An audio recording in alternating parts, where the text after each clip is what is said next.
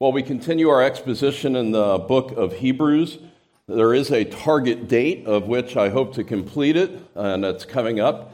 And then we'll probably be in the Old Testament, maybe looking at some wisdom literature for our expositions for a season. And so you can be in prayer about that. And then our long-term goal is actually to begin the Gospel of John. So maybe in the fall, something like that.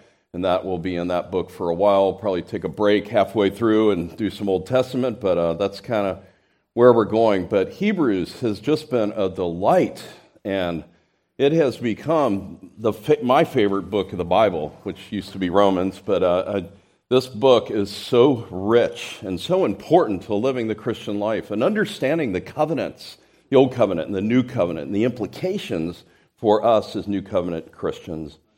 Of course, the writer is writing to a Jewish first century church. He's been encouraging them to stay the course, to not drift away. And you have to remember, most theologians and scholars, I should say, think that the book was written around 66 AD. Persecution is just starting to heat up. The temple is still standing in Jerusalem, right? Titus will come in and destroy that in AD 70 to give a powerful visual aid to the Jewish people that the Old Covenant is done away with forever. And so the encouragement to not drift away, he has 5 warning sections in this book, and that our text today, it will be taking up the 5th and last of that. And there's a tendency for these first century Jewish Christians to go back to the synagogue. They're calling out, "Why are you leaving Moses?" They denied that Christ was the true Messiah. And today, our text describes this shaking or quaking, that God's going to shake things up, that not only the earth, but even in heaven will be shaken today.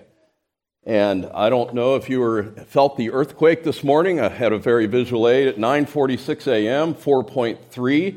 Richter scale in North County. We felt it. My wife came running out of the bathroom and into the front yard, lickety-split. And so it was we felt it. It was close to us, obviously.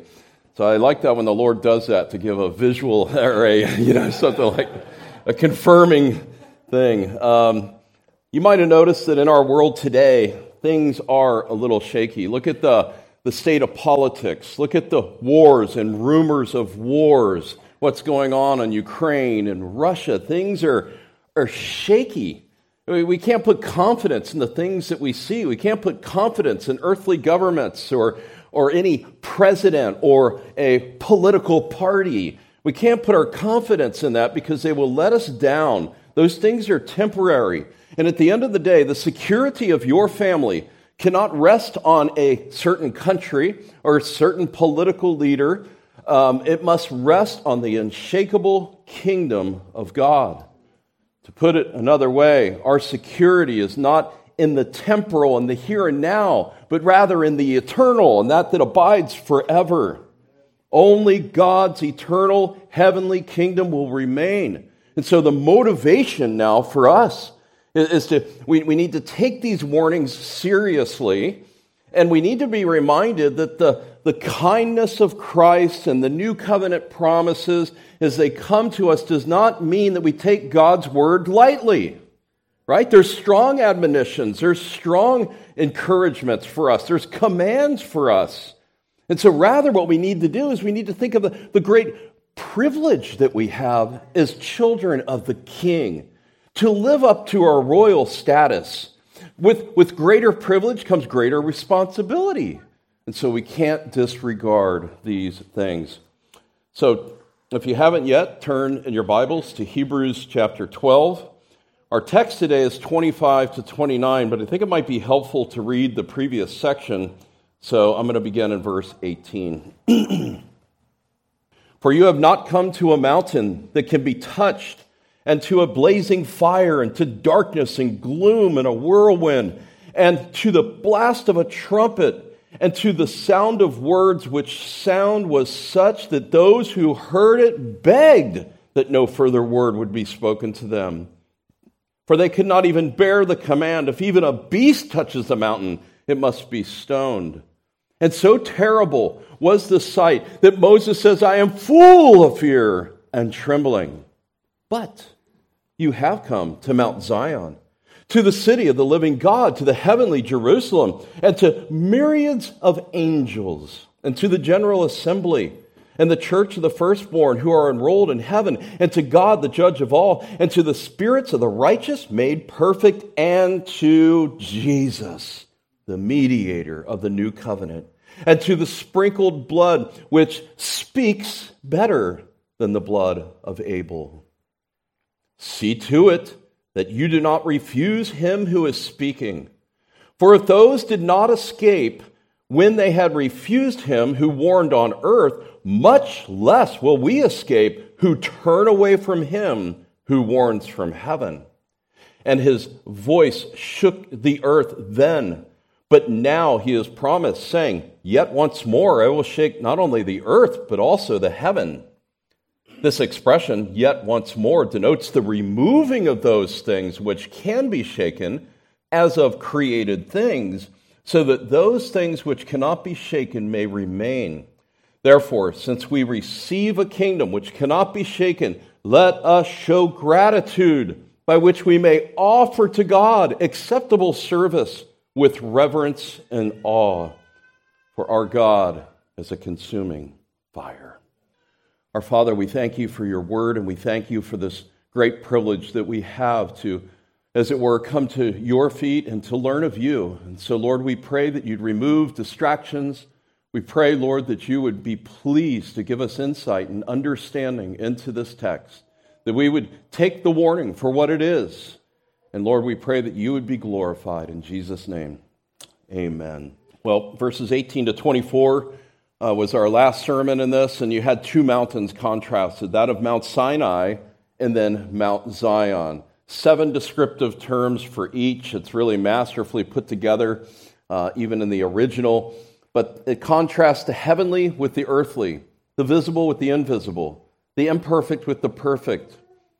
Dreadful Sinai, that scene is just, what does it display? But God's perfect holiness. The takeaway of Mount Sinai is the unapproachability to approach God apart from a mediator. And then, of course, the Mount Zion, the glorious descriptions that are given there. You have come to Mount Zion, this city of a living God. That speaks of permanence. It speaks of it will not change. And we talked about how it's the idea we have come, that's perfect tense, something that's happened in the past but ongoing results into the future. And that there's a sense in which we are already citizens, right? But then there's also a sense in which we are still waiting for the full consummation. So we are there, which sure, but we're waiting the consummation. Well, today we'll be learning about the importance of speaking and listening. You children, how often do your parents say, "Are you listening to me? Did you hear what I said about cleaning your room?" Right? Those kinds of things. Or maybe you men can relate to this. You're having a conversation with your wife after a long day. The conversation is going well. Your wife's telling you about her day. And she asks the question, "Are you listening to me?" Have you ever had that? Am I the only one that's happened to? Are you listening to me? God wants us to listen and to hear. That's a prominent theme throughout the entire Bible. And we read of it in John chapter 8. We'll come back to that. How many times does Jesus say, "Be careful how you hear"? Or, "He who has ears, let him hear"? Now, there may be 1 in a million that has a deformity and is missing actual ears, but you get the point. Jesus is like, everyone has ears. Let him hear. All 7 churches of Revelation, he says the same thing. He who has an ear, let him hear. You know, the ear is an amazing thing. Andy McIntosh, the creation scientist that we've had about 4 times at our church, has an hour lecture just on the human ear. It's fascinating. I did not go back and listen to that, but just a couple of things about the human ear. They're actually completely individual, just like your fingerprints. Did you know that? Every single ear is slightly different. There's no identity. Every single ear is different. Of the 206 bones in the human body, the 6 smallest bones in your body are 3 on the right and 3 on the left inside of your ear. Together, each 3 are about the size of a pencil eraser. Does anybody use pencils anymore? I think most at least know what that is, right? Eventually that'll become obsolete, I think. I mean, it's just fascinating. And this hearing organ has 16,000 microscopic hair cells called a strixcilia. And they discern the direction of a noise and where it's coming from in a microsecond. If Florin left a hymnal up there and it was to fall down, I would know right where that sound is coming from, right? Isn't that fascinating? How God has made the human ear. Other than our vision, our eyesight, the primary organ that you have to maintain your balance is in the ear, the vestibular system it's called. And these are 3 semicircular bony rings located on different levels which contain fluid that moves through them. It's fascinating. Jesus says, "He who has an ear, let him hear." Thomas Watson, the great Puritan, has said, "Every sermon that you hear will either set you closer to hell or closer to heaven." We will be accountable for the word that we hear. So today, we're going to look at this under 3 points. Verse 25, I don't know what happened. My throat. Heed the strong warning and listen well. Secondly, believers have an unshakable kingdom. And lastly, worship in reverence and awe. So first of all, verse 25. Heed the strong warning to listen well. The text actually says, "See to it that you do not refuse him who is speaking." The argument of the epistle has really been contrasting the old covenant with the new covenant, actually in the just previous section, Mount Sinai, Mount Zion, right? Old covenant, new covenant. And he says here, and this is a command that's translated, "see to it." It could be translated, "watch out." It's a command. We need to see to it. We need to beware, and it's a command. And he already used it back in chapter 3 after talking about the children of Israel, how they harden their hearts. Take care, the NAS, that's see to it, take care, brethren, that there not be in any one of you an evil, unbelieving heart that what? Falls away from the living God. The author had used that Psalm 95 today. If you hear his voice, don't harden your heart. And then the conclusion now for the Jewish first century church is, see to it that you don't fall away from the living God like the children of Israel did when they hardened their hearts. See to it that you do not refuse him. Who is him speaking of? This is speaking of God. And even this theme has been throughout this entire letter. The second verse, or the first verse of the book says this: God, after he spoke, notice that, long ago to the fathers and in the prophets in many portions and in many ways, in these last days has spoken in his Son. Actually, back in Hebrews 3, before he gives the quotation of Psalm 95, he says, therefore, just as the Holy Spirit says, today, if you hear his voice, do not harden your hearts like when they provoked me in the wilderness. This speaking, this hearing is a theme, isn't it? It's a theme.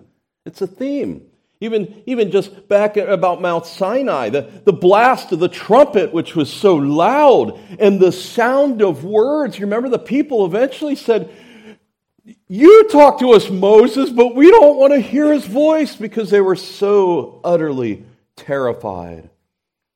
Transfiguration, the inner circle, right? Go up to the mount. Jesus is transfigured before them. A voice comes out of heaven, out of a cloud, and says, this is my beloved Son. Listen to him. You see how this is a theme throughout the Holy Scriptures. Hearing is not necessarily a physical activity, according to the Bible, as much as a spiritual activity. Because hearing and hearing well is indicative of following God and knowing Him. Turn back to John chapter 8 for a moment. We didn't have time to read the entire section, but I would commend it to you, verse 31 all the way to the end. But this is the discourse between the Pharisees and the Lord Jesus Christ. In just two verses, verse 43. Why do you not understand what I'm saying? Jesus is asking them. Why do you not understand? And notice what it says. It is because you cannot hear my word. That word cannot is speaking of ability. Their hearts were hardened, and until God enlightens the heart, it's just like the man who's depraved and a God rejecter. He cannot believe until God breathes new life into him. But look at verse 47. He who is of God hears the words of God. For this reason, you do not hear them, because you are not of God. So that theme, hearing well, is an indication that you know God. See, the Israelites were horrible examples of this. When they heard God's voice, they hardened their heart. They went their own way. And God has now spoken to us in the most blessed way through Christ. Jesus, the mediator, the new covenant into sprinkled blood, which speaks better than the blood of Abel. The blood of Abel cried out for what? Judgment, right? He was slain. He was murdered. The blood of Christ communicates the idea of pardon and freedom and acceptance, that salvation and access to the holy place. And so you can see that the same root word is there, laleo. It's see to it that you do not refuse him who is speaking, but then just previously, which Christ's blood, which speaks better than the blood of Abel. Charles Spurgeon says, see to it means they are to be very circumspect that they by no means, accidental or otherwise, that you refuse Christ, the Christ of God, who now in the gospel speaks to you. Be watchful, be earnest, lest even though inadvertently you should refuse the prophet of the gospel dispensation, Jesus Christ, the Son of God, which speaks in the gospel from heaven to the sons of men. The old covenant people of God continually rejected God, right? They were told not to have any idols, right? And what happened? A golden calf. Moses goes up for 40 days with God, and the people cry out, where is this Moses? We don't know where he's at. We want a God. And they all contributed their gold. Aaron was complicit. He should have known better. And the golden calf is there. They rejected God. Actually, it's a theme throughout the Bible. Just Zechariah 7, verse 11. But they refused to pay attention and turned a stubborn shoulder and stopped their ears from hearing. You see this? The prophets are prophesying to the people to put away idolatry, to come back and worship the one true God. That's the response.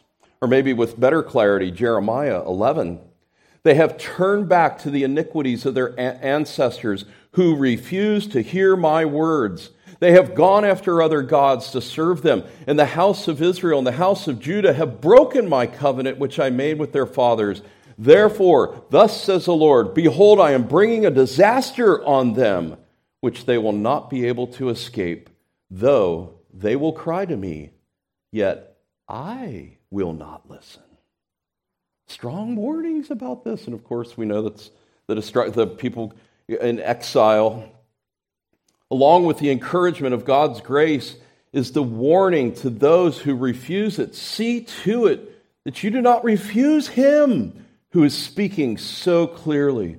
It's a warning to us that maybe want to have 1 foot in the world and 1 foot in the church, that we kind of want to play on the fence. And it's a warning to us that when we try to do that, we will trip up and fall because we cannot serve two masters, Matthew 6. What act of obedience do you know the Lord is wanting you to do that you're refusing to do? What is it that you're putting off and procrastinating, and you keep pushing further down the road that God wants you to do? See to it that you do not refuse him who is speaking to your conscience oftentimes. Secondly, under this head, those who refuse to listen did not escape judgment, and neither will we. Look at the rest of the verse. For those who did not escape when they refused him who warned them from earth, much less will we escape who turn away from him who warns from heaven. They refused to listen. They did not escape judgment, and neither will we. The for there kind of connects the two. The imperative, the command, the warning not to refuse. Here's the reason. And who are those speaking of? For if those did not escape, it's talking about the Israelites, right? It's talking about the Israelites who came out of Egypt with Moses and were on Mount Sinai. This word escape means to avoid a presumed danger or difficulty. And then this idea of warned, him who warned them from earth, occurs two other times in the book of Hebrews. One is in Hebrews 8:5, when God warns Moses to construct the tabernacle exactly according to the pattern which he had given him, but also in 11:7 in the Hall of Faith, where what we learned about Noah, when God warned Noah, he's going to flood the earth. And so here, if those did not escape when they refused him who warned from earth. And then this argument from the lesser to the greater, much less shall we escape. We can't be deceived. They did not escape. And the fact that the new covenant proclaimed in Zion is more inviting and more soft and adorable, right? All these terms that are used of the living God, we have come here and all that, does not negate the warnings and the consequences for refusing to listen to him. So neither will we escape if we turn away. The word turn away is the idea of a rejection, a turning away, to repudiate something. And so this argument from the lesser to the greater, if they didn't escape, don't think you're going to escape if you refuse him who is speaking. Rather, the rejection of this better covenant will result in more terrible and inescapable consequences. Remember back in chapter 2, the first warning section? How shall we escape? That's speaking of judgment. How shall we escape if we neglect so great a salvation? We have received a better revelation from God. We're more responsible. How much more? That argument's used throughout this book. In fact, back in chapter 10, verse 28 and 29, if anyone who has set aside the law of Moses dies without mercy on the testimony of 2 or 3 witnesses, how much severer punishment do you think he will deserve who has trampled underfoot the Son of God and regarded as unclean the blood of the covenant by which he was sanctified and has insulted the Spirit of grace? Remember that was one of the warning sections as well. How much more? So first of all, listen well, right? Pay attention. Secondly, verses 26 and 27, believers have an unshakable kingdom. This shaking on earth is only foreshadowed by future shaking that is coming, right? And it says in verse 26, and his voice shook the earth then. His voice refers to God, and the voice at Mount Sinai that shook the earth. Remember, the mountain was quaking, and the people were petrified. But since Calvary, he's speaking through his Son. And then look at the rest of the verse. It says, but now he has promised. But now, transition, but now he has promised. Yet once more I will shake not only the earth, but also the heaven.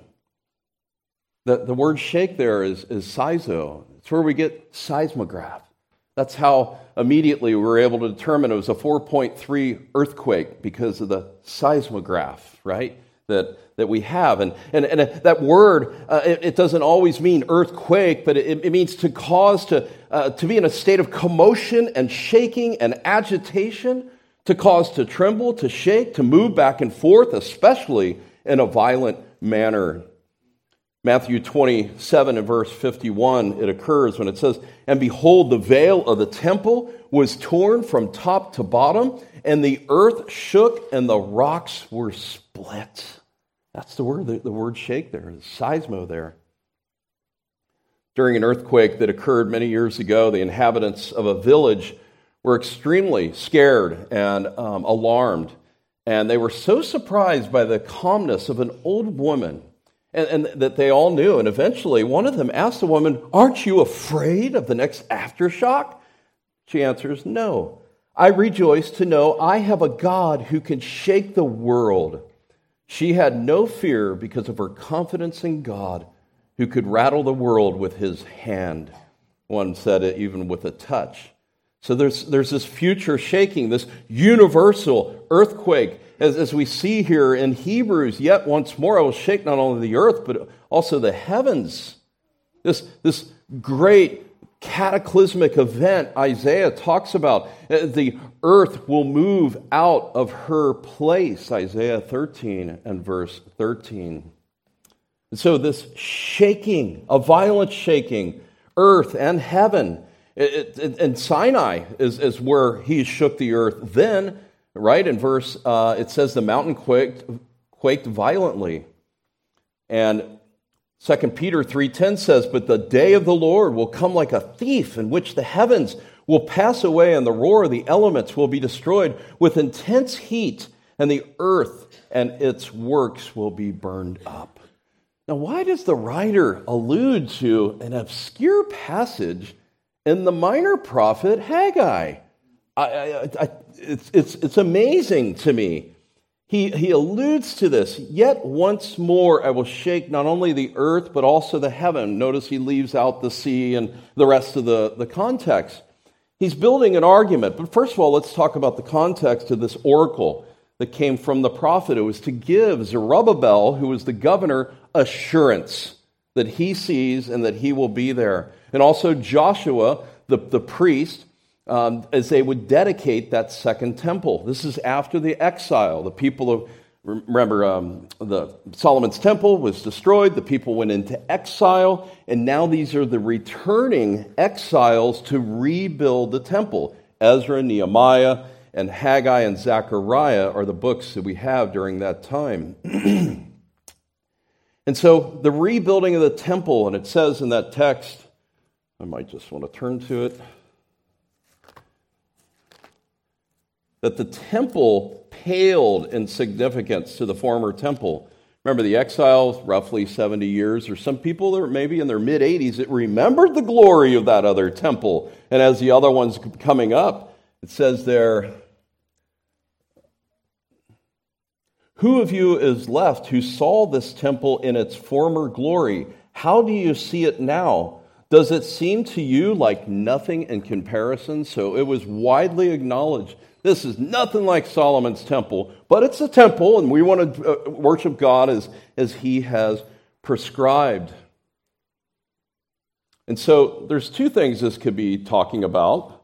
It could be talking about the second coming, but it could also be talking about the inauguration of the new covenant with the coming of Christ and his first coming.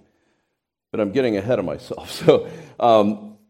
So also the heavens, that probably communicates everything that's visible in this world. I mean, you've got in Revelation that the stars of the sky will fall to the earth, and as the fig tree casts its unripe figs when shaken by the wind. That's seismo. That's that same word that's used there. And so when God shakes the earth, all sin and corruption will be removed. And you think of Jesus Christ, where it says that he holds all things by the word of his power. Every galaxy, those stars that you look up to at night, the reason why they're not falling down on you, or the moon. He holds all things together by the word of his power. And not only our solar system, not only our galaxy, but the billions of other galaxies that are out there. even the chairs that you're sitting on. He's holding all things together, all the atoms of the world, and even he's sovereign over the devil. I'm mindful of Martin Luther's hymn, "A mighty fortress is our God. The prince of darkness grim, we tremble not for him. His rage we can endure, for lo, his doom is sure." What? One little word will fell him. One little word from God. Doomed. Well, secondly, Jesus brought his kingdom in the first century. There's some that have this mindset that we're just waiting for the kingdom of God. No, the kingdom of God has come. Jesus has said it again and again throughout the Gospels. Now, most commentators look at this text, verses 26 to 27. I'm presenting both. Most modern commentators look at that as the second coming of Christ. But there are a few older commentators that actually see this as referring to the new covenant coming on the scene. The whole argument of the book has been about the superiority of the new covenant over the old covenant, and this comparison that is being made. Even Mount Sinai and Mount Zion. And so it is logical and plausible. There's a sense in which the whole book has been built on replacing the priesthood and the sacrifices and the types and the shadows with the new covenant and the coming of Christ as our great high priest. So are these verses talking about the second coming or a transition from the old covenant to the new covenant? I'll present both sides to you, and you make your decision. Surely both the second coming of Christ and when Christ was crucified, remember, the whole ground shook, the rocks were split, those are two cataclysmic events. But the primary cataclysmic event is Christ. He brought his kingdom. He died for his people, right? And so the prophecies about the second temple were to encourage the people, but also to look beyond that. And so it's almost as though God purposely has the second temple paling in significance so that they would look forward to a new covenant temple. You following my logic here? These exiles, they saw the second temple paling in comparison, and they began to wonder and question, is God going to fulfill his promises to us with something far greater? Listen to John Calvin on this. He quotes the subject of the testimony of the prophet Haggai, though he gives not the words literally, but as the prophet foretells a future shaking of the earth and of heaven. The apostle borrows from the idea in order to teach us that the voice of the gospel not only thunders through the earth, but also penetrates the heavens. But that the prophet speaks of Christ's kingdom is beyond any dispute. Notice the confidence, it's beyond any dispute, right? For it immediately follows the same passage, I will shake all the nations that come and that I will shake all the nations, and come shall the desire of the nations, and I will fill this house with glory. It is, however, certain that neither all nations have been gathered into one body except under the banner of Christ, nor has there been any desire in which we ought to acquiesce, but Christ alone. Nor was the temple of Solomon exceeded in glory until the magnificence of Christ became known throughout the whole world. So you see his argumentation there. Christ has come on the scene. All this old covenant, all these types and shadows have been fulfilled, and now Christ reigns in glory. Eventually, God would send his son to be the prophet, priest, and king, right? You got Zerubbabel. He's a governor. He's not really a king. By the way, they're being ruled by the Persians, and the Persians had magnificent temples. So not only did the temple they were building pale compared to Solomon's, but they saw all of this. And it's almost as like he's whetting their appetite for a fulfillment that's coming. And Christ comes on the scene and fulfills all of those roles, prophet, priest, and king. But not only that, Jesus himself has told us that destroy this temple, and in 3 days I will raise it up again. You see, he's speaking of himself as the new covenant temple, and we as the people of God are building blocks of that temple. So considering the contrast from the old covenant to the new, which was inaugurated when Christ came on the scene, it's hard to know why the writer would suddenly contrast the old covenant with the second coming of Christ. You see that? So that's the exegetical struggle that I had yesterday and had to work late. I'm trying to reconcile this, and I'm leaning more towards this second view that it's Christ coming on the scene.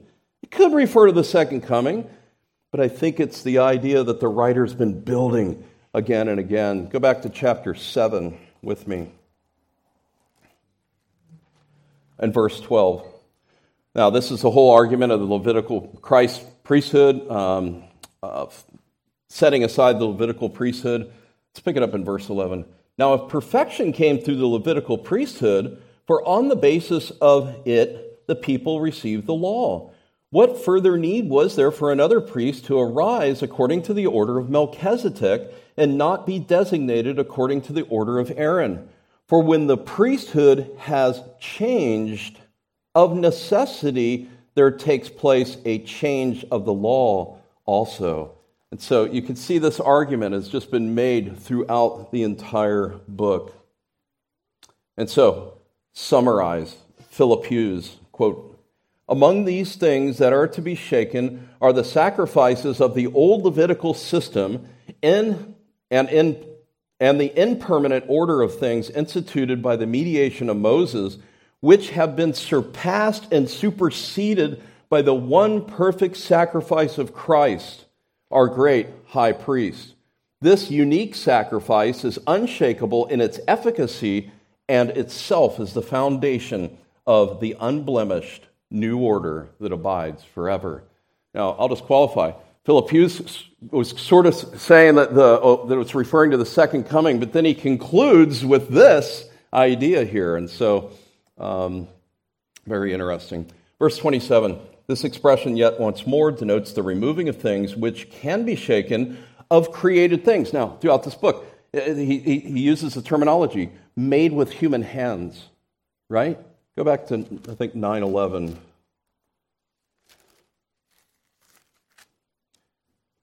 "But when Christ appeared as a high priest of the good things to come, he endured through the greater and more perfect tabernacle, not made with hands, that is to say, not of this creation."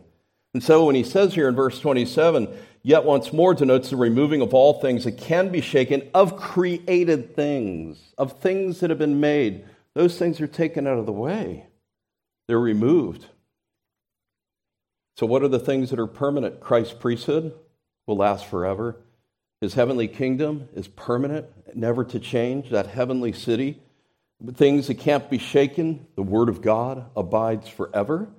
The foundation of Christ, the kingdom of God, and even our hope. And our hope will only be intensified in glory.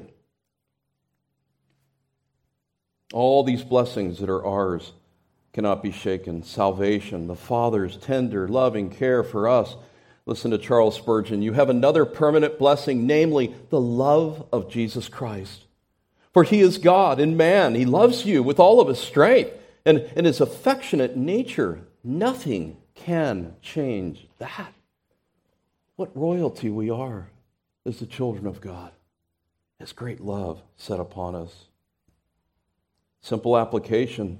Don't waste your life. Everything in this world is temporal. It's gonna be wiped out. It's going to be taken away. Invest in those things that are permanent. Invest in eternity. Get off the broad way leading to destruction and get on the narrow way to follow Him. God alone is an unshakable refuge for the people of God, for all who trust in Him. The psalmist says, "Cast your burden upon the Lord. He will sustain you, and He will never allow the righteous to be shaken." Well, we've looked at the importance of listening well. The believers have this unshakable kingdom. And lastly, and more briefly, let us worship Him with awe. Since we are receiving a kingdom, let us show gratitude. Notice verse 28, "therefore," that connects it. What's the response? How are we to live? "Therefore, since we receive a kingdom which cannot be shaken. By the way, that receive is present tense.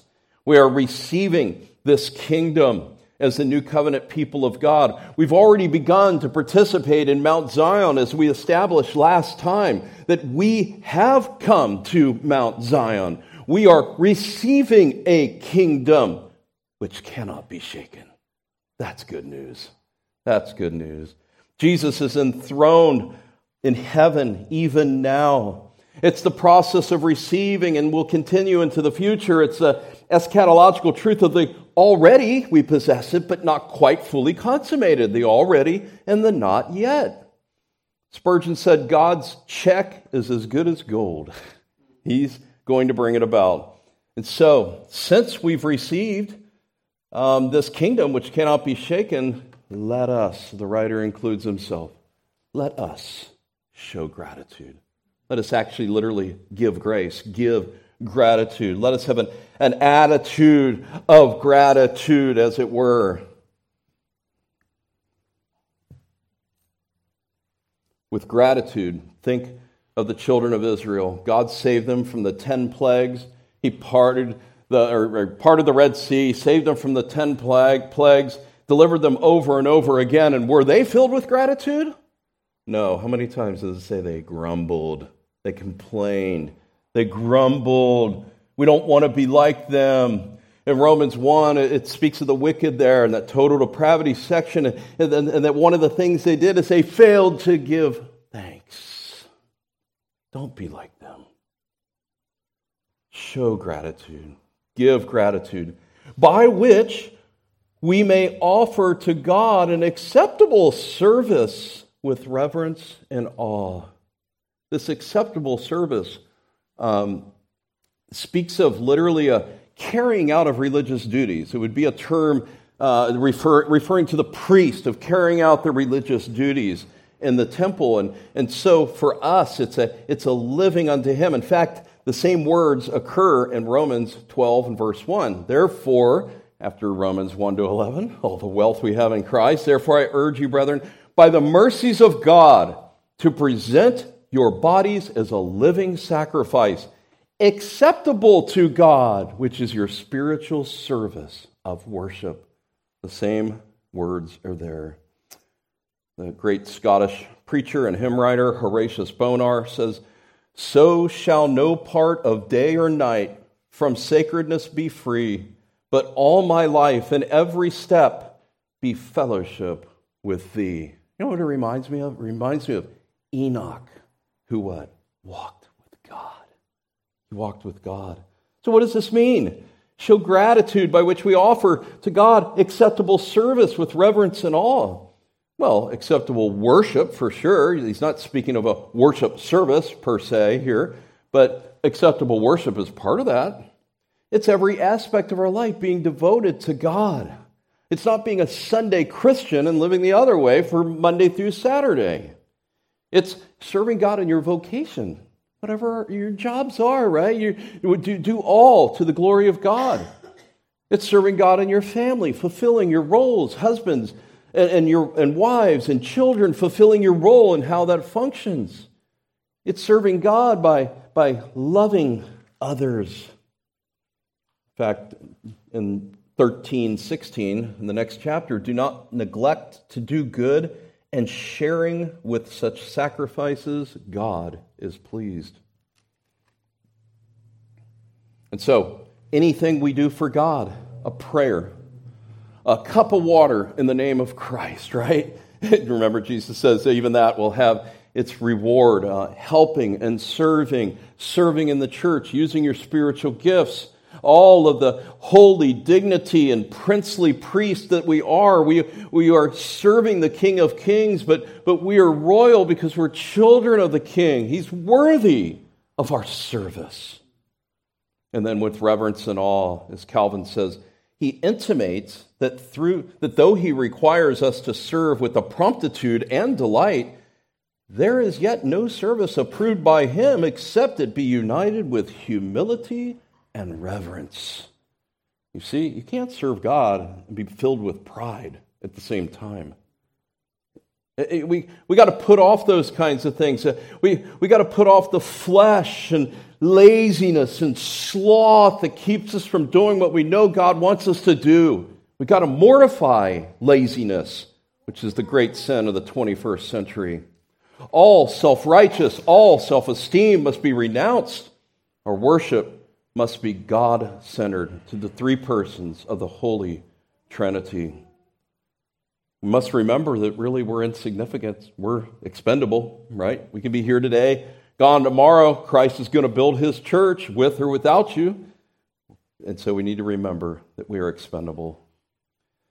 And then our God is a consuming fire. Notice the word for. Why should we offer up acceptable service with reverence and awe? Because our God is a consuming fire. That's the reason for this. Those who refuse to listen to God speaking will find God to be a consuming fire. Remember Leviticus chapter 10?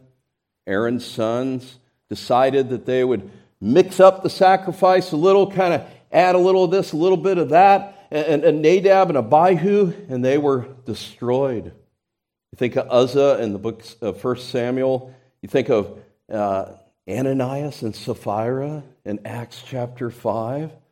You know, our God is a consuming fire. See to it that you do not refuse him who is speaking. John Calvin again, last quote, as he has before kindly set before us the grace of God, he now makes known his severity. Thus, we see that God omits nothing by which he may draw us to himself. He begins indeed with love and kindness so that we may follow him all the more willingly.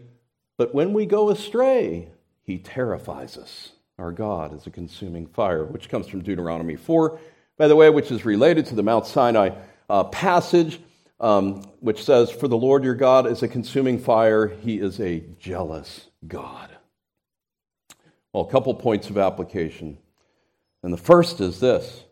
Thank God that Jesus Christ endured the fire of God's judgment for you if you're a Christian. If you're here today and you're trusting Christ, thank him. Show gratitude. He's taken God's judgment upon himself. As terrifying as Mount Sinai was, and just a display of God's hatred against sin, all that quaking and pyrotechnic show and lightning and fire and all of that coming from the mountain. It displayed that God is holy and he will not tolerate sin. But then there's another mountain, Golgotha, Mount Calvary. Because there is his sinless Son, receiving the punishment that you and I deserved upon himself. To the point to where he cries out, my God, why have you forsaken me? He cries out that cry of dereliction. It was enduring God's wrath that we deserved in his own body. You know, it's said that when there's a prairie fire, these grass fires, tall grass, it spreads so quick and it goes so fast that you should never try to outrun the fire. Where's the safest place to be? Where the fire has already burned. And so too with Christ. The safest place to stand is in Christ because he's already paid for all of our sins. He suffered the punishment that we deserved. And so not trying to outrun the fire, fretting with your suitcases of good works, trying to earn God's favor. No, rest in Christ. Go where the fire has already burnt. And so, in a real sense, the fear of God, having a healthy fear of God, right? A balance of reverence and awe. A healthy fear is a weapon because it causes us to walk in integrity. The warning that we not drift away, but stay on the straight and narrow, having a healthy fear of God. Secondly, God is able to shake things up. This morning was a great example as I was going over my notes at 9:46 a.m. and felt a nice little rumble under the ground, kind of like that, and then the quake. When the grandfather clock on the second floor, when the chimes start to bang, we know that that's an earthquake. And so a vivid reminder, but God is able to shake things up. actually earthquakes and typhoons and hurricanes and storms and all of these things, God is able to bring. When you get off of a long flight, I think 16 hours, the longest flight that I had from India to San Francisco, and 16 hours in the air, and you kind of like get back on the ground, and it feels good. I'm glad I'm on the ground, but even that ground is not solid ground. Earthquakes remind us that we can't even trust the ground beneath our feet. And so, if you're here today and you're not a believer, you're trusting in something, but it's temporary. It's going to be wiped out. Our cry has to be, on Christ, the solid rock, I stand. All other ground is sinking sand. So if you're outside of Christ, today is a day of salvation. Why wait? Run to Christ. He will not reject you. He will not turn you away. Come unto me, all you who labor and are heavy laden, and I will give you rest. The very words of Christ. Do not refuse him who says, come to me. Don't refuse him. Don't plug your ears. It's a folly to think that there's some other way of salvation apart from trusting in the finished work of Christ. Jesus is the only way of salvation, but you must repent. Confess your sins. Come to him and come in his spiritual embrace. Welcome home. Let's pray. Father, we thank you for your word. Even passages like this that are difficult and lengthy to study and to wrestle with, and strong warnings such as we just read. But Lord, we thank you that a fear of God is a weapon. It's a tool, as it were, to prompt us to live a life that glorifies you, to render acceptable service to you in every area of our lives. In Jesus' name we pray. Amen.